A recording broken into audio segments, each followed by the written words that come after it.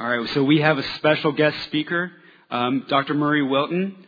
Help me welcome him to the stage. Let me give you a little bit of who he is, his bio right here. He is from South Africa, born in Port Shepstone. He served in the South African Defence Force. He graduated from the University of Cape Town. He has also served as pastor at Southside Baptist Church in Huntsville. He did that for 14 years. And currently, he owns the C12 Group franchise for North and Central Alabama. Through this, he has served 30 companies equipping Christian CEOs to build great businesses for a greater purpose. He is married to Rachel, who has 3 married sons and 9 grandchildren. Murray has 2 sons and a married daughter with 2 grandchildren. He is a 6-year cancer survivor from lung cancer, and he thanks God for the blessing of being alive and believes that each day is a precious gift from God. Help me welcome Dr. Murray Wilton.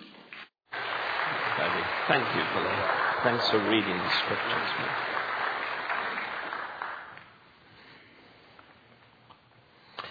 Hi, friends. Hi. Thank you so much for this opportunity to share God's Word with you. And we'll be together for the rest of June. I'm really looking forward to it. And thanks so much for the leading in worship. And just some of the songs we sang, Open the Eyes of My Heart. Just such a precursor to what God has put on my own heart for us during this month. That's the prayer. Lord, I want to see you. I think the elders are just so wise. Thank you, elders, for giving your pastor this opportunity to go and rest and recuperate and revive. And our prayer is that God would feed him and bring him back to us with... I just so appreciate this opportunity. And I want to thank the staff and you just for the opportunity to share the wondrous, majestic, just Christ is, he's unspeakable. I just think we're the most blessed people on the face of the earth. And today we have read the Word of God together, and God is here by His Spirit. And He made a promise, I'm not leaving you, I'm with you. So we intentionally welcome Jesus Christ by welcoming the Spirit of the living God to open our hearts to Him. I don't know if you... Thank you for reading some of my resume there, brother. So I was born into a pastoral home. My dad was saved miraculously, really miraculously, when the year I was born, 1957. So I was raised in church, basically, and came into saving knowledge of Christ when I was 7. And so I've been a long time in church and around church. Had the wonderful privilege of great education in South Africa. And then obediently followed the call of God to come to seminary when I was 30. And had the privilege of doing 2 degrees there and then pastoring a wonderful church. And I don't know if you can maybe relate to me where you've went through singing as a kid, maybe went through vacation Bible school, maybe you memorized verses. But when I was in my 40s, so already pastoring a church, I read a scripture from the words of Jesus that said this: the thief comes to steal, kill, and destroy. But I have come to give you life and to give it to you abundantly. And I'd learned at that time to meditate on the Word. And that is different from studying the Word. And God kind of moved it from my head to my heart. And I got honest with God and I said, I didn't even know if it was okay to be honest at that time. But Lord, I think, now I know I'm saved. I have no doubt I'm going to heaven. That wasn't an issue for me. But man looks on the outward appearance, God looks at the heart. So God knows what's going on inside. You can fool other people, but you can't fool God, you know. And God was just calling me into authenticity with myself, with Him. And so I read that scripture in a different way that day. And I said, God, if I'm honest, I identify more with the mission of Satan than I do with your mission. Something's wrong. And it's not that I didn't believe in the Lord. It wasn't to do with whether I had salvation or not. But I know that at that time, God gave me a divine dissatisfaction. And it wasn't with Him. It wasn't with believing in Him. That dissatisfaction led me to a thirst. I wanted to know not just that I had eternal life, but I wanted to experience abundant life. I wasn't satisfied with reading, in me you have peace. In this world you have trouble, but in me you have peace. I was not satisfied with, well, yeah, I know I'm going to heaven, but quite frankly, Lord, I have a lot of anxiety. I'm fearful. I'm often troubled. Can you really have a lot of really tough external circumstance going on and yet truly have the peace of God that passes all human understanding? It created something that was new for me. Because prior to that, it would have been try harder Christianity. It would be, you better be a better Christian. And I'd kind of vacillated between try harder and then give up. Try harder and give up. And I'd come to believe that until we divest ourselves of the tent of this age, it's going to be like that. And God just said to me, no, I really meant it. I haven't just come to give you life. I've come to give it to you abundantly. And I said, God, I want that. So God gave me a divine dissatisfaction. Not with Him, but with me appropriating what He said He had made available to me. Along with that came a thirst. And if you remember John's Gospel, I love the story, but the woman at the well, Jesus goes to Samaria. He had to go there to meet that person.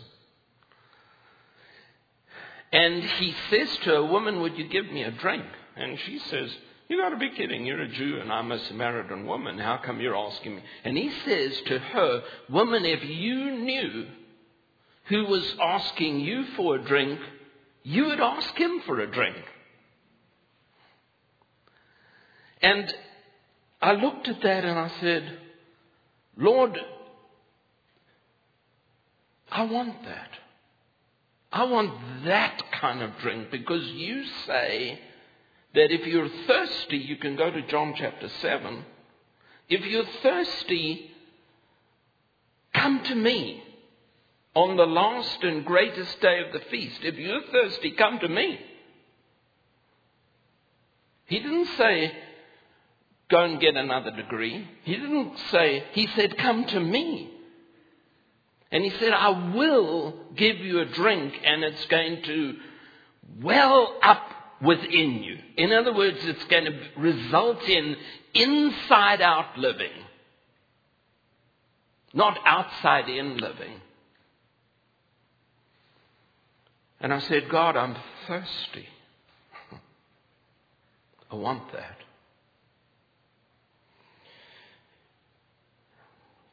With that comes insight.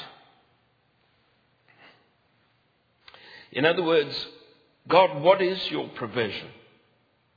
I'll give you a drink, it'll become a stream, and if you go to that verse in chapter 7, verse 37, don't stop short, because verse 39 says, and he was referring to the Holy Spirit who was about to be poured out on them. And I said, okay, so this drink is related to the Holy Spirit. Then God gave me practical steps, which is, you wake up in the rational each day with thinking about stuff. We have to be intentional about going to the relational. Now, God made a promise. If you look at John's Gospel, he said, I'm going to the Father, but I'm not going to leave you as an orphan. We are coming back and we will be with you and we'll be in you, and we're not going anywhere. I don't know about you, but wow, I love that promise. There's so many times I get exhausted, feel alone. And God just assures me, says, Satan's a liar, not me. I'm with you. And I'm not leaving you. Proclaim it. So I had to learn practical steps. Practical, daily, intentional steps. I wake up in the rational. I had to go to the relational and proclaim what God says is true, and then welcome the Holy Spirit. You've been so gracious to me. Many of you looked at me and said, wow, it's lovely to meet you. You welcome me here this morning. And when we do that relationally, there's something that starts to flow. It's called koinonia. It's called relational connectedness. And God has designed us for that. And along with relational connectedness comes all of the awesomeness of the help and the benefit of that relationship. And God is with us by His Spirit. And He has wonderful benefits for us that come through something called the koinonia, fellowship, of the Spirit. So God asked me to check my language. You know what He found? I would call the Holy Spirit it. I would call the Holy Spirit thing. I don't know, do you like being called thing? Like an inanimate object? We don't like that. God says the Holy Spirit is the third person of the triune God. He is God with us. He is the Spirit of the one who raised Christ from the dead. He is Christ in us. This is the Holy Spirit who is with us and in us. And even when I wake up grumpy, He's right there. Never leaves or forsakes. I had to learn intentional, daily steps to go from the rational to the relational and welcome the Holy Spirit who is with me and in me. And I stand here before you today and in the next few weeks to say to you, I have a favorite saying. This is it. I don't know what I don't know. It's one of my favorite sayings. Because back then I said, Lord, you've taught me a whole lot, but quite frankly, I don't know what I don't know. And I'm inviting you to take me on this journey of becoming more and more and more like the Lord Jesus Christ, because that would be good for me. And I say to you this morning, right now I can see how much I've benefited from the life of Christ through the ministry of the Holy Spirit. But I don't know what I don't know. I do expect this. Between now and when I divest myself of the tent of this age and God calls me home, God will be sanctifying me. That's good. So I say, Lord, bring it on. I have a divine dissatisfaction. And my prayer for you is that in these next 4 weeks we would be more and more like the Lord Jesus. So I want to ask you a question. On a scale of 1 to 10. 10 being, man, I'm just totally satisfied with where I am as a believer. 1 being, not so much. Where are you? Where do you want to be? Is there something in your heart that says, Lord, there's something more. And I want you. I want that drink. Benchmark yourself. Because when you look at that lag indicator, God will show you the leads. He will show you the practical daily things to take you from wherever you are. He'll just come and take you by the hand, as he did with Peter, and lead you every step of the way to where he wants you to be. Well, we've just read something called the prologue of John, the first 18 verses. Now, you see, we're typically used to reading books, and when we read something like that, we say, there's probably a foreword and an introduction. This is not a foreword or an introduction. This is God himself inviting us into the majesty of Almighty God. When you read John's Gospel, the first 18 verses, what we call the prologue, we're getting a real big picture. Brothers and sisters, this is an enormous privilege that God, by his Spirit, through this inspired word, would give us insight. We would not know it if God had not revealed it to us. So what kind of big picture is God giving us? Well, in the beginning was being the Logos, imperfect of the verb to be. That's not just he was born as a baby. This is way before that. Infinity past.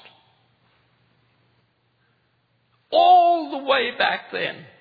In other words, all the way back then, there never was a time that Jesus, the Word, was not. Then John says, however, there was a time when he came to be. Verse 14. And the Word, the Logos, came to be flesh, what we call the historical past.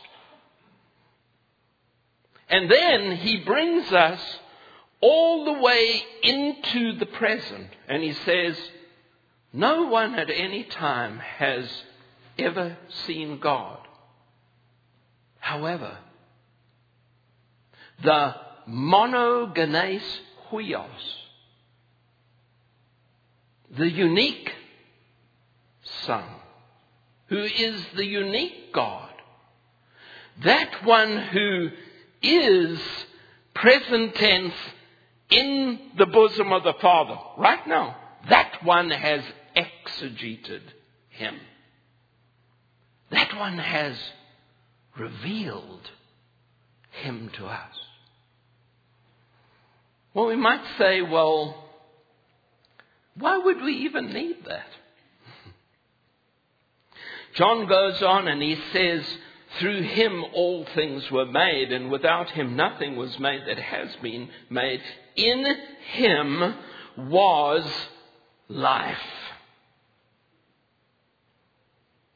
Well, when I read that, I say, I've got life. Why do I need his life? No, the life we have is something called BIOS. You and I have biology. We're a biological being. So we have life. But there is a problem with our BIOS life, and that is, it's terminal. It's really awesome, but it does have a problem. It's terminal.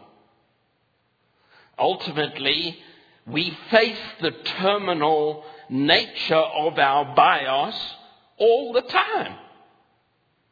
In the old days, before all these fancy computers, we actually had to do multiplication.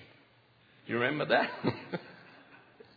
Anyone do their times tables? And then you would do just fine, You just go through that, you could rattle them off, and then some people were really advanced. They could do big times tables. But every mathematician, no matter how gifted they are, they get to the terminal nature of where their finite brain capacity is. It's terminal. I've watched the basketball players. Personally, I think the NBA should have a 20-foot goal. Don't you think so? It's not fair, man. Those people are 10 foot high. What's it to them to dunk?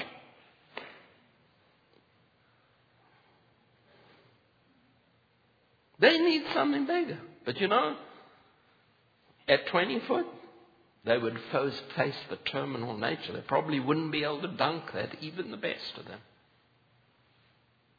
We face the terminal nature of our BIOS. John says, in Jesus, in the monogenes huios, the one of a kind, the only Son, in him uniquely is a payload. And that payload is called Zoe. Zoe, anybody called Zoe here? Have a child called Zoe? Anybody? It's an awesome name. The reason why it's so awesome, because uniquely, Jesus brought life. Zoe. And when you put the modifier with it, the descriptor with it, we are going to come up with one of our favorite verses. Don't we just love John 3:16? For God so loved the world that he gave his only begotten Son, literally his monogenes huios, that whoever believes in him will not be overcome by death. Your bios will be overcome by death, but will inherit, receive Zoe Ionios. The modifier here is not about the length of time. It's about the quality of the life. This is the quality of the life that Jesus Christ uniquely brings. It is the life that overcomes death. It basically is the single solution for man's most urgent plight. And I'm grateful today that so many of us today have looked, trusted in Him. And to us, He has given us the authority.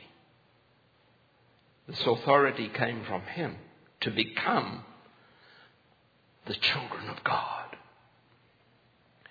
Not just to go to heaven, but to enjoy the benefits of Abba Daddy, who has provided bountifully for us to live the abundant life. You want some of that? I do.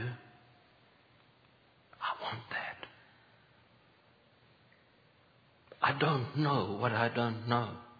God, I'm thirsty for more of that abundant life.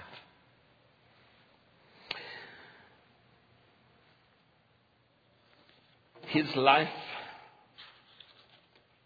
is light. And it shines in the darkness. And our NASB says, and the darkness hasn't understood it. And that's 100% true. There's a whole lot of people, we're surrounded by them. They don't understand it. They're fearful of it. Thank God, friends. I want you to know, if you have a saving relationship with the Lord Jesus Christ, through faith and trust in God, you're the most blessed person on the face of the earth. There's no greater blessing.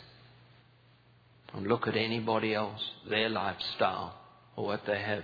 If you have a saving knowledge of Jesus, you're a son, daughter of the living God.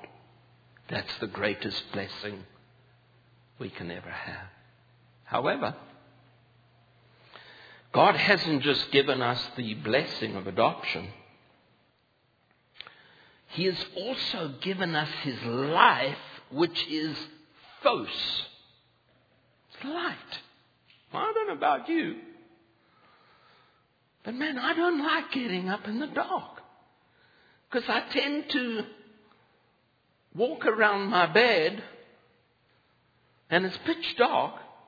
And I think I should know this well. It's just 3 paces there and 4 paces there. And I end up tripping over something. You know why? Because it's dark.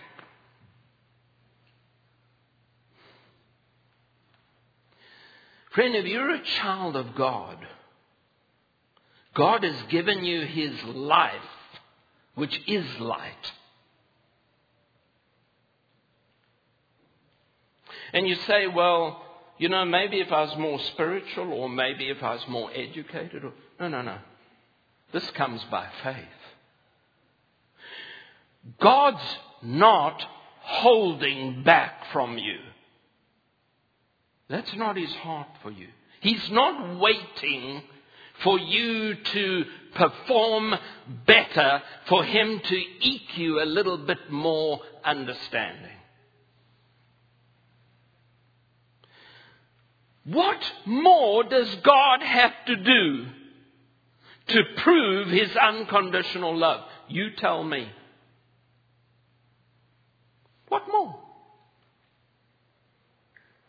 He sacrificed His Son.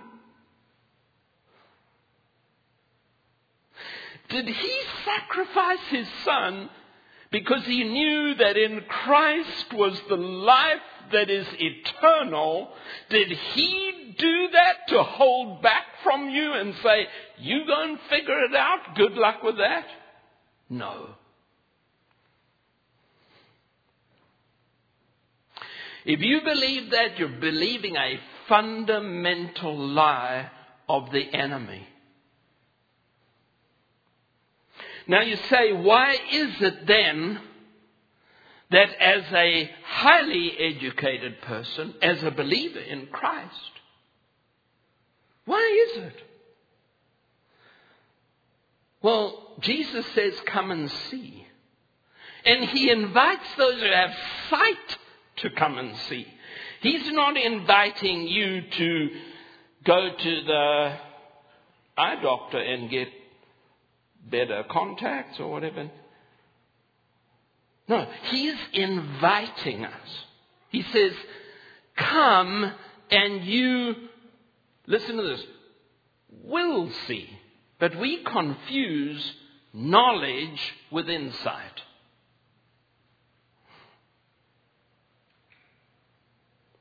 The journey that God invites us to is a gift of revelation. It's the open the eyes of my heart, Lord. What were we singing?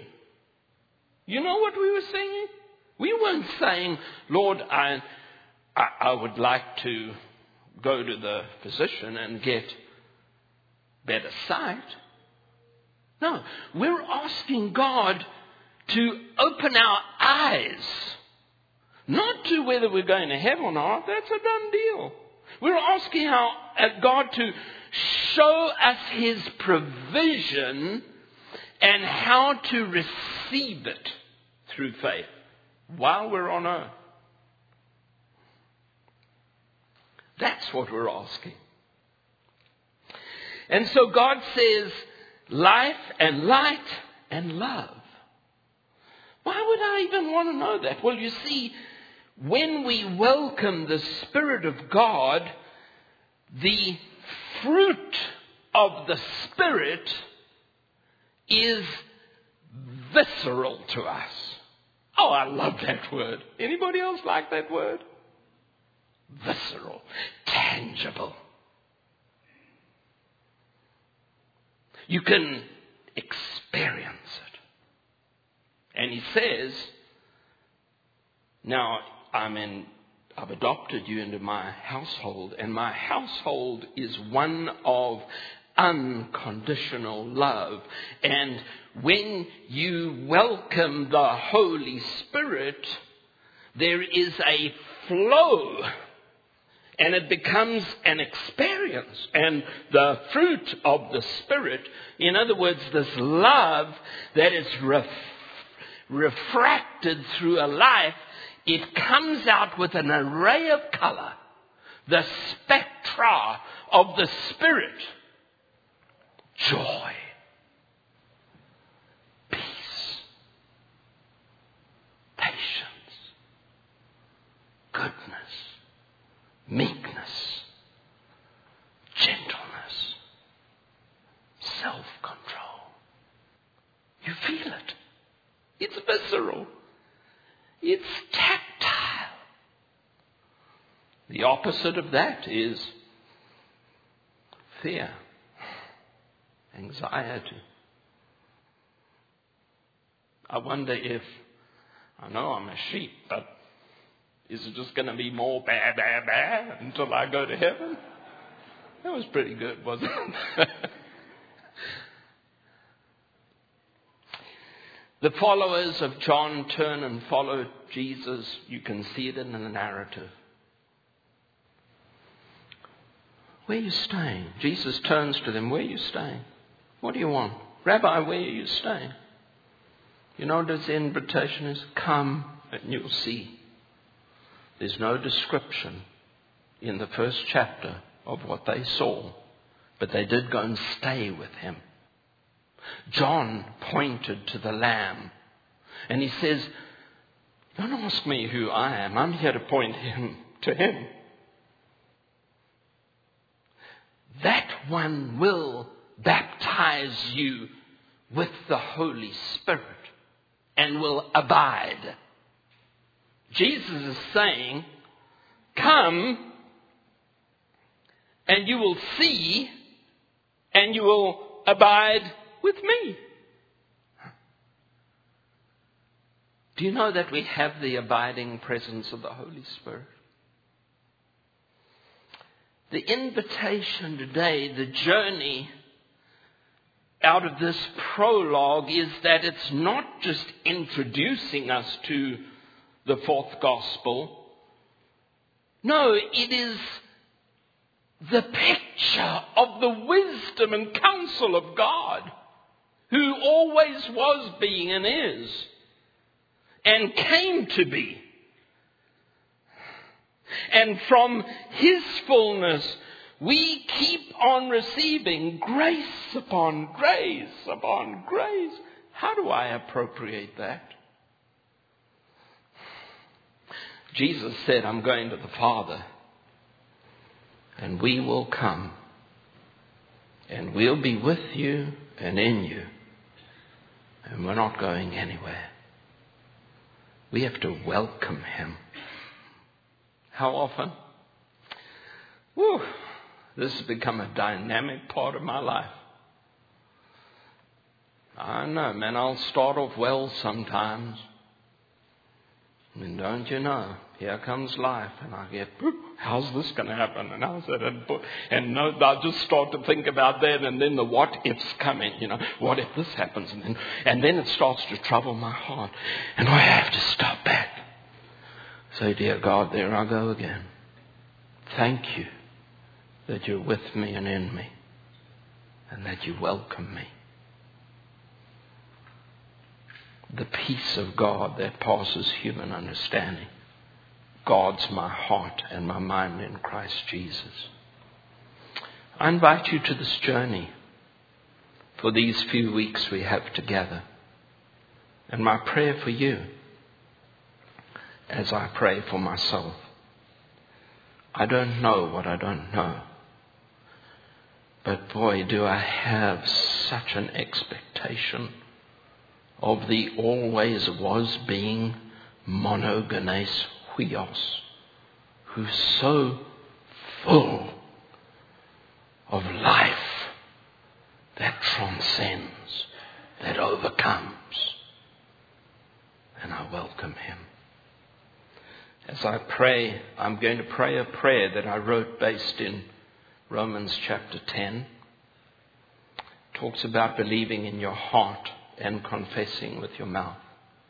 And I invite you to pray with me this morning. Heavenly Father, in the name of Jesus, by the ministry of the Holy Spirit, I believe in my heart, God, you have raised Jesus from the dead.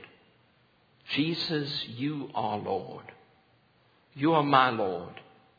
I thank you for the authority that you have given to me to live by your resurrection life through the ministry of the Holy Spirit.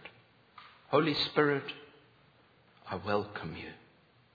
I invite your work in me and through me for the glory of Almighty God, in the name of Jesus.